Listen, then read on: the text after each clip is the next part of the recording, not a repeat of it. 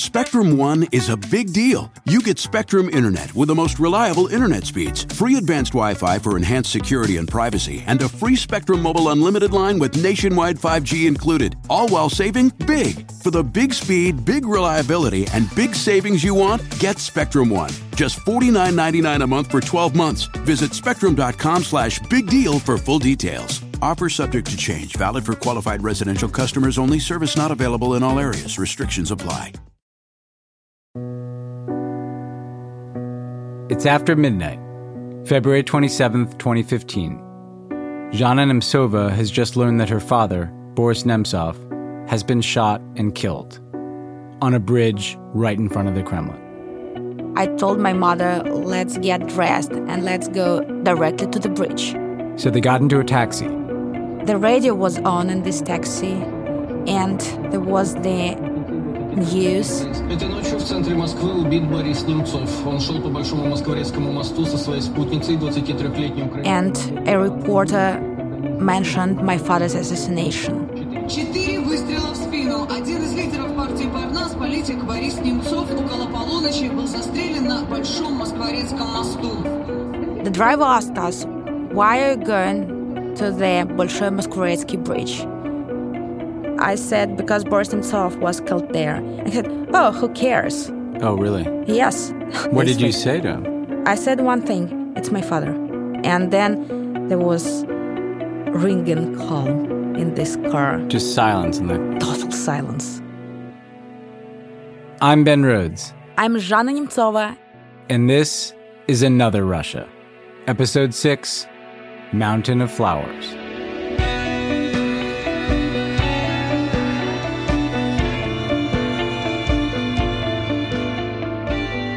As you probably know by now, Boris Nemtsov was a big figure in Zhana's life.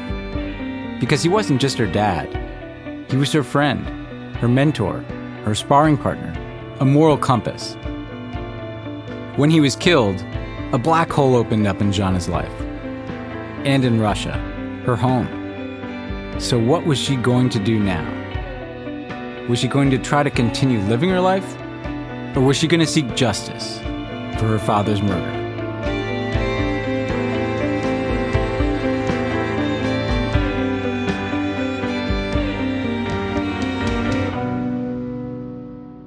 That night, when she took a taxi to the scene, all she was thinking about was getting to him. And when Zhana and her mother arrived at the spot of the killing, they saw police tape. The cops were everywhere. So then we approached a couple of policemen, and I told them, I'm Boris Nemtsov's daughter. It's Boris Nemtsov's wife. Please let us in. They asked to show our passports, just to make sure. What does the policeman say to you? Did anybody say anything, condolences or anything? No. Yeah. It's no, it's not how the things are working in Russia. No condolences. They checked our passports, and that's it. By the time Zhana got there, they'd already taken away her father's body. Later, I saw those pictures of my father's dead body lying on the sidewalk and then wrapped into the big black plastic bag. The police wouldn't tell her anything, where they'd taken the body or what to do now. Radio silence. Zhana and her mom stuck around for about 20 minutes, just standing there. It was an autopilot to a large extent, and I think it's the same for every human being. Then a person faces something like that. He is stuck. He doesn't know how to react. You're thinking, what do I have to do? You're thinking about your father, or are you just trying to think about, the things that you have to do immediately? I didn't have a chance even to think about my father because I was in a very difficult situation. It's always a tragedy when you lose your parents, but it's a different thing than your father was assassinated because of politics, and it's still the most high-profile murder in the history of modern Russia. Mm-hmm. So it was difficult. I thought I should be the leader of my family, and I had to handle a lot of things. There were so many friends and family to call, practical stuff to arrange. But there was something nagging at her. That conversation with the taxi driver on the way to the bridge, how he had heard the news about her father's death, and he'd said, "Who cares?" Jana was beginning to wonder. Maybe no one else did. 2 days later, on a Sunday, Jana's whole family came back to the bridge, and they were joined by 50,000 other people, all there to pay tribute to Boris Nemtsov.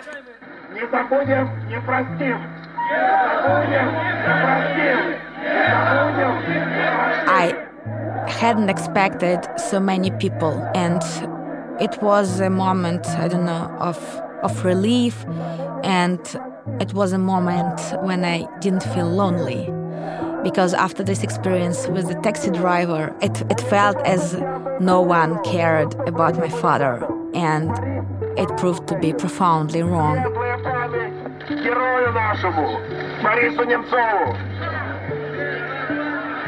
Some carried flowers, others the Russian flag with a black ribbon tied around it. A few had Ukrainian flags, placards with slogans like, "He died for the future of Russia." You could feel this grief in the air. People were shocked, people were mourning.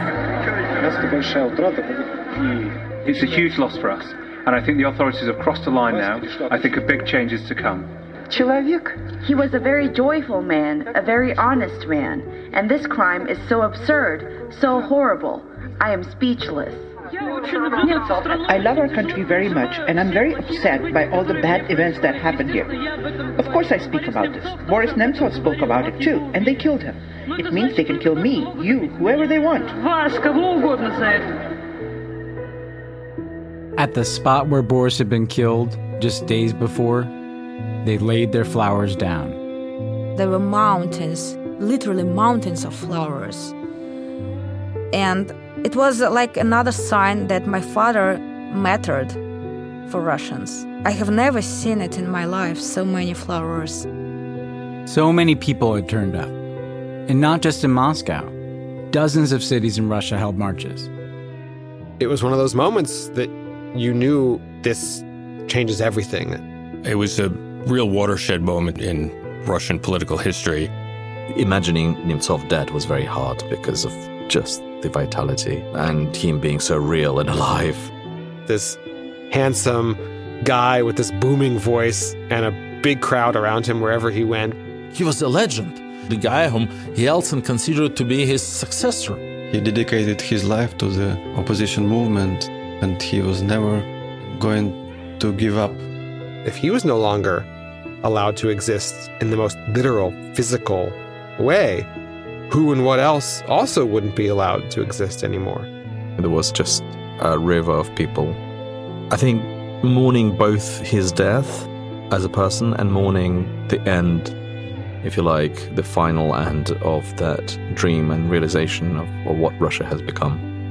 A country which once was on the path to normality and to being part of the world and open to the world, to becoming a fascist state. This public outpouring of grief made Jana realize that she hadn't really had time to deal with her own, in private.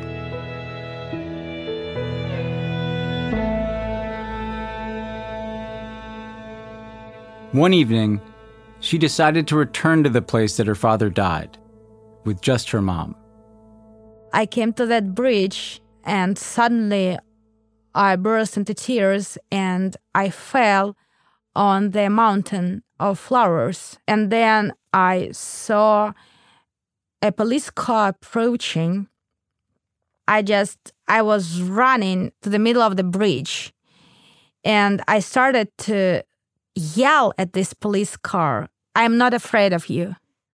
And then my mom approached, and she just took me from this road. Jana wasn't afraid, but she was angry, in part because she thought that Putin, the man who was ultimately responsible for her father's murder, would never be held accountable. Do you remember him commenting on the case? Yes. He didn't come to the funeral. He sent flowers. He sent flowers? Yes, from the president of the Russian Federation. Putin also responded publicly. We must rid Russia of disgraces and tragedies like the one we just saw. The brazen murder of Boris Nemtsov right in the center of the capital. He said it was a shameful act and that full and transparent investigation should be conducted, and he will personally take it under his control.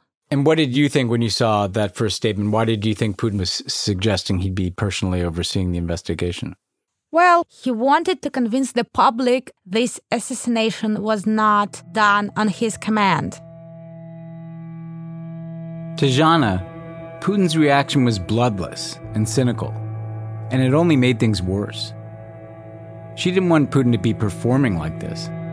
She wanted an independent, honest investigation. In the days after her father's death, Zhana was being hounded by the media for comments, interviews. She had never publicly spoken out against Putin before. If she was going to, this would be her moment. But she knew it would cost her. Добрый день, меня зовут Жанна Немцова, на канале РБК спецпроект «Экономика Победы». Things were getting complicated at the TV station where she worked as a financial journalist. After her father was killed, top management asked Zhana for a meeting. And it was quite a strange conversation. They said, we would like you to stay, we would like you to work. We value you so much as a stock market commentator, and we are very happy with your reporting. But they hinted they would like me to stay away from politics. And in Russia, politics is everything. Yeah. When you have your own ideas, when you voice any criticism, this is politics. Her bosses were worried that Zhana would talk to the media, that she would say who she thought was responsible for her dad's murder, that she would act like her father's daughter. So it was a moral dilemma for me. I could continue with my normal life I had led before my father's assassination. I was quite an accomplished business journalist. I didn't want anything to change. I played tennis in the morning, and then I went to work. And then I met with my friends. I spent some time with my family. So it was a normal life. Zhana could keep quiet, go on about her business. But in this case, I could not be very active, publicly active, and I could not do a lot of interviews, things like that. Or I could choose a different path. Just think about the choice that Zhana faced. This different path would leave her entire world behind. She'd already lost her dad. Was she ready to put everything on the line? Give up the rest of her life too? I think I didn't care that much about any consequences. I wanted to be an honest person. I wanted to respect myself. I was so desperate, and I was driven by my grief, by my moral duty to my father, and I pretty much understood that my life wouldn't be the same. On March 11th, 12 days after she lost her father, Zhana agreed to do an interview with BBC Newsnight. So it was a very emotional interview. I was very blunt. He was a critic of Putin. He fought with Putin, with nobody else. Therefore, it's Putin that you blame for his death? Politically, yes. Can I ask you very specifically, do you think President Putin ordered your father to be killed? I don't have evidence, but politically, he is responsible.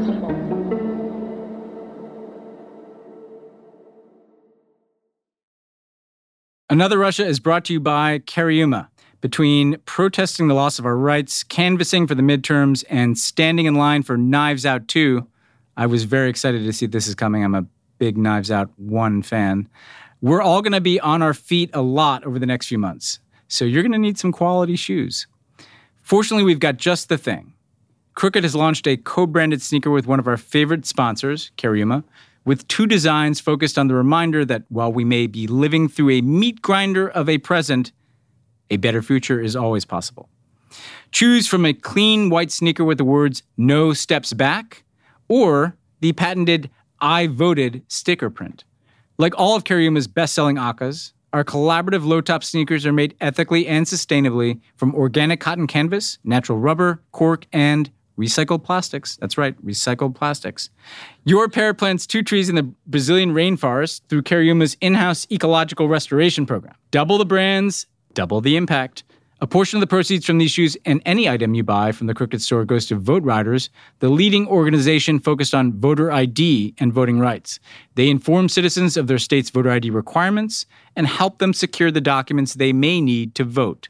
And you can support them just by supporting your own arches. That's right, take care of those arches in a comfortable pair of Crooked sneakers. See both designs and grab your perfect pair at crooked.com/kicks. After this BBC interview, Zhanna's purpose in life changed. What did you mean by politically responsible? Politically responsible means that he created an environment in which those assassinations became possible. You know, those billboards plastered across Moscow calling Nemtsov a national traitor? The nightly talk shows? He was attacked. He was sent to jail. So there was an environment in which it was encouraged by the government to persecute Kremlin's political opponents. So that's what it means to be politically responsible. Putin was trying to go out of his way to suggest that he had nothing to do with it. He said he would personally oversee the investigation into the murder. The FSB, Putin's old workplace, named 5 suspects. All Chechen guys. We'll come back to this detail in a minute. In October 2016, the trial began in a military court in Moscow. 5 Chechen men accused of the murder of opposition politician Boris Nemtsov have gone on trial in Moscow. The defendants, who were allegedly promised cash to carry out the killing, deny the charges. The 5 defendants sat in a glass cage, surrounded by armed guards and a German shepherd. Day after day, the prosecution put forward their case. The version that they put forward, and they're still insisting on that, is that those guys killed my father for money. What? Probably they got some money, yes, but who paid? Zhanna wasn't interested in who pulled the trigger. She wanted to know who sent them, who was behind the killing, who wanted her dad dead. According to the prosecutors, it was the driver of an associate of Chechnya's strongman leader and close Putin ally, Ramzan Kadyrov. Hence the 5 Chechens. Now, I want to take a moment to talk about Kadyrov because he's important. For years, Putin has let Kadyrov run Chechnya as his own fiefdom. Since the invasion of Ukraine, you may have seen his social media videos, a thuggish guy with a long, pointed beard, threatening to invade Poland as soon as his troops are through with Ukraine. Ну, Украина это закрытый вопрос, то мне интересно Польша, да. Польша, да, чего добивается, да. Or you may have heard him laughing off rumors that he's been hired to kill Ukrainian President Zelensky. Что типа я взялся убить Зеленского, да. Run, run, Zelensky, he chuckles. Zelensky, biggie, да. The interesting thing here is Ramzan Kadyrov is widely understood to be Putin's warlord, the guy who does the really dirty work for him. And the deal between Putin and Kadyrov is as follows. Ramzan ensures the so-called stability in Chechnya, and Putin grants him a lot of powers to do whatever he wants to do. Zhanna's lawyers wanted Kadyrov to be brought in for questioning because of his link to these 5 Chechens. He never was. And the man the prosecution said paid for the killing, the driver of his associate, he was never even found. It seemed like the prosecution wasn't that interested in finding out who was really responsible for killing Boris Nemtsov. You know that my father was killed on Bolshoi Moskvoretsky Bridge, just in the heart of Moscow, near the Kremlin. And this is an area of strategic importance. It is packed with cameras. They are almost everywhere. And if you do something on that bridge, you will not be able to get away with it. So Zhana's lawyers asked for the footage from those cameras. They said, there are no cameras there. And then my lawyers sent them like some photos. And on those photos, you could see that like there are cameras everywhere. You can see the cameras, yeah. You just can see the cameras. And they denied anything, and they didn't offer any viable explanation. After 10 months in court, the verdict came in. Guilty. All 5 men. We begin with breaking news out of Russia, where the killer of opposition leader Boris Nemtsov has been sentenced. Zaur Dadayev was handed a 20-year prison term. A Russian court has convicted 5 men of murdering opposition leader and Kremlin critic Boris Nemtsov. The gunman was sentenced to 20 years. His 4 accomplices from 11 to 19. As far as Putin was concerned, that was that. Case closed. When they were convicted, did you feel like any justice had been done, that people that did have some responsibility for your father's assassination might have been given prison sentences? Well, I think that justice was very partially done, but I wanted other questions to be answered. Sure, the man who may have pulled the trigger was behind bars. The men who drove the getaway car? But who paid them? Who ordered and organized the whole thing? I wanted the government to admit that it was a politically motivated assassination, right? I wanted the Central Investigative... Why else would a bunch of Chechens kill your father right in front of the Kremlin? Yes, and that's a big question. As far as I understand, the organizers and those who masterminded it are not punished, and they can continue to do what they want to do to get rid of their political opponents or whatever. So it's not justice. Do you think he was killed because of his opposition to the war? Yes. So if I look at that from today, I think Putin was preparing for the war for a long time. My father understood it, and he didn't just say it. He carefully scrutinized all the documents, the national budget, and its composition. And he realized that the military expenditures have been growing in Russia for many decades. So my father realized Putin was preparing for something big. Putin wanted to get rid of such powerful voices as my father, because my father had the potential to mobilize a lot of people. He was an experienced politician, and he didn't want those people to be active. Zhana realized she'd never get anything resembling justice for her father in Russia. So she took her fight with her into exile. I didn't feel comfortable in my country. I didn't feel secure. She moved to Germany for a while. And that's where Zhana and I first met. In June 2017, I went there with Barack Obama, 5 months after his presidency.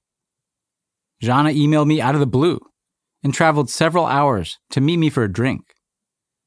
Over a glass of wine, she told me her story and asked for whatever help Obama or I could provide in advocating for a real investigation of her father's murder. The problem is that even such brutal crimes tend to be forgotten inside the country and the world. And they did everything in their power to make people forget about my father and about his tragic death. But Zhana can never forget. My mission was to keep my father's political legacy alive and to promote his political legacy. So Zhana started her new life's work, the Boris Nemtsov Foundation. Today, among other things, it supports Russian journalists and activists who investigate and oppose the Putin regime. I want to build bigger communities of like-minded people, of people who believe that Russia can be a democratic country, who are committed to reforming our country when change comes. Building another Russia at a time when that seems, well, impossible.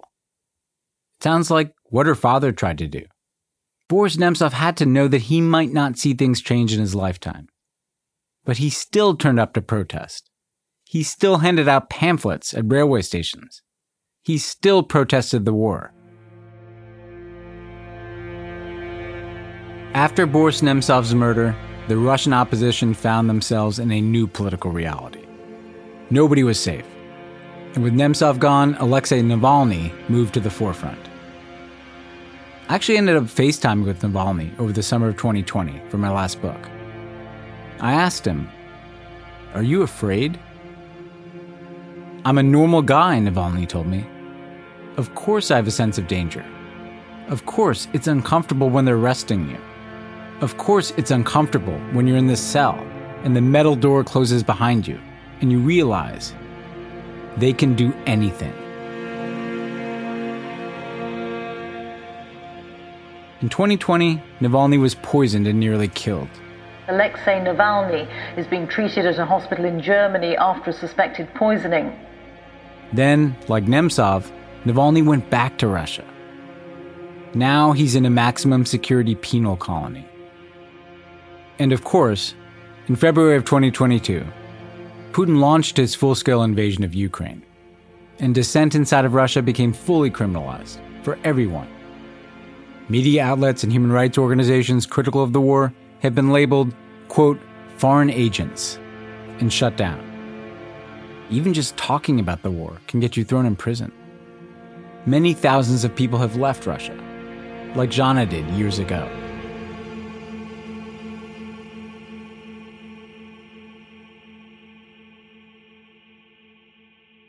Today, Zhana lives in Portugal with her husband Pavel, but she continues her fight for her country from abroad. And she's not alone. No one knows what will come, but right now, it's a matter of faith. You either believe that it is possible or you think it is impossible, that Russia will be a total mess for the years to come. If you think it is impossible for Russia to change, then the only thing I would do, I would just give it all up. Yeah. But I choose to believe that Russia could be a better country. And that's why I'm doing what I'm doing. Does the fact that so many things have changed in the time of the story we've been telling, right? You know, from 1984 to the post-Soviet years, to Putin, to the war, does the fact that you have seen and experienced history changing that fast in a strange way give you hope that things might change fast in a better direction? Well, I was born in the Soviet Union, and at that time, my first recollections of those days was that there was no hope. And then suddenly everything changed, and my father rose to prominence, and all those reforms started, and there were a lot of hopes associated with our country, despite the fact that it was not a perfect democracy at all. It was dominated by the oligarchs, etc., etc. And now I feel like I'm more or less in 1984. Yeah. Like, no hope. Yeah, back in time. Yeah, it's like back in time, and still you think that it can be different. And so what did we learn from this whole story? You know, Boris Nemtsov, he fails in trying to build the Russia that he believed in. He succeeds in staying true to his principles to the very end and kind of being correct about Putin. But what is the lesson from this whole thing? So the lesson we should learn that compromises do not save you. And inside the country, there were some people who thought we can work in this system, we can still bring some change, we will not publish this and that. Many people tried to make deals with Putin inside our country, beyond our country. And what? Compromises do not save you. Yeah. And that's what my father was talking about. I've known Jana for 5 years now. And I've come to realize that her own determination isn't just tied to politics. It's personal. It's inseparable from how much she loves her dad.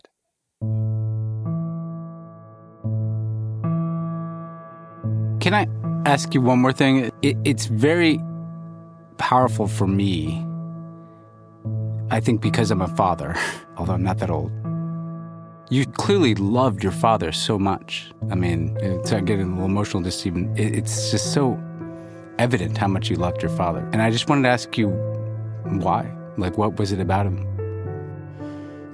Well, love is very simple, but it's very difficult to explain why you love one person and you do not love the other person. But it's not just like because he's your dad. There's something else to it here. I'm a big fan of my father. I don't know why. I'm just personally a big fan of my father, though I can admit that he was not a saint, obviously, but he was like always a source of inspiration, and he was a very interesting person. And my father loved me very much. I think that this love for my father, actually, that is the main driving force for me personally in my life. I want him to see how much I have achieved, that I'm recording this podcast with Ben Rhodes, who used to work with Barack Obama. So, I mean, I just want to share all my life experiences with him. I just want to hear his reaction. And just have him be proud, right? Proud and to criticize me as well. Yeah. He should say, what are you doing at the Boris Nemtsov Foundation? No, that isn't wrong. Even in death, Boris is still pushing his daughter. Still a part of her life. Still uncompromising. The lessons for me from this whole story? Sometimes the people who are issuing the most dire warnings, the people who say inconvenient truths about how bad things can get, people like Boris Nemtsov. Sometimes they're right, and we should listen to them. Another lesson? Human dignity cannot be compromised for the sake of stability or profit or political gain. And frankly, that's a lesson for us Americans to learn. Otherwise, in the face of our own corruption and autocracy, we could be left insisting that there is another America. Boris Nemtsov's story is a story of what happened to an entire country, Russia, through a period of history that has not yet reached its end. But parts of it are timeless. The image of an individual fighting for what he thinks is right. A movement of people who don't want to live under autocracy. A daughter who loves her father and what he stands for.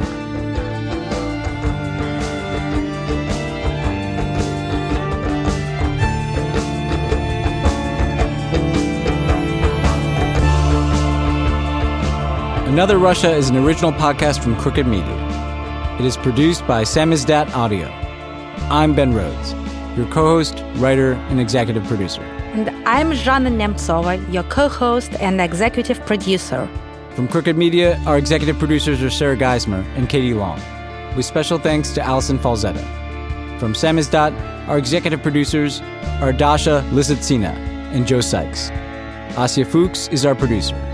All three also helped with writing on the series. Fact-checking by Amy Tardif, archival by Molly Schwartz. The series was sound designed by Jeff Entman, and Martin Orstwick composed our theme music and score. If you want to learn more about the stories of Russians who are standing up to autocracy and how you can help support their work, check out nemtsovfund.org/Russians for Change. We will also put a link in our show notes.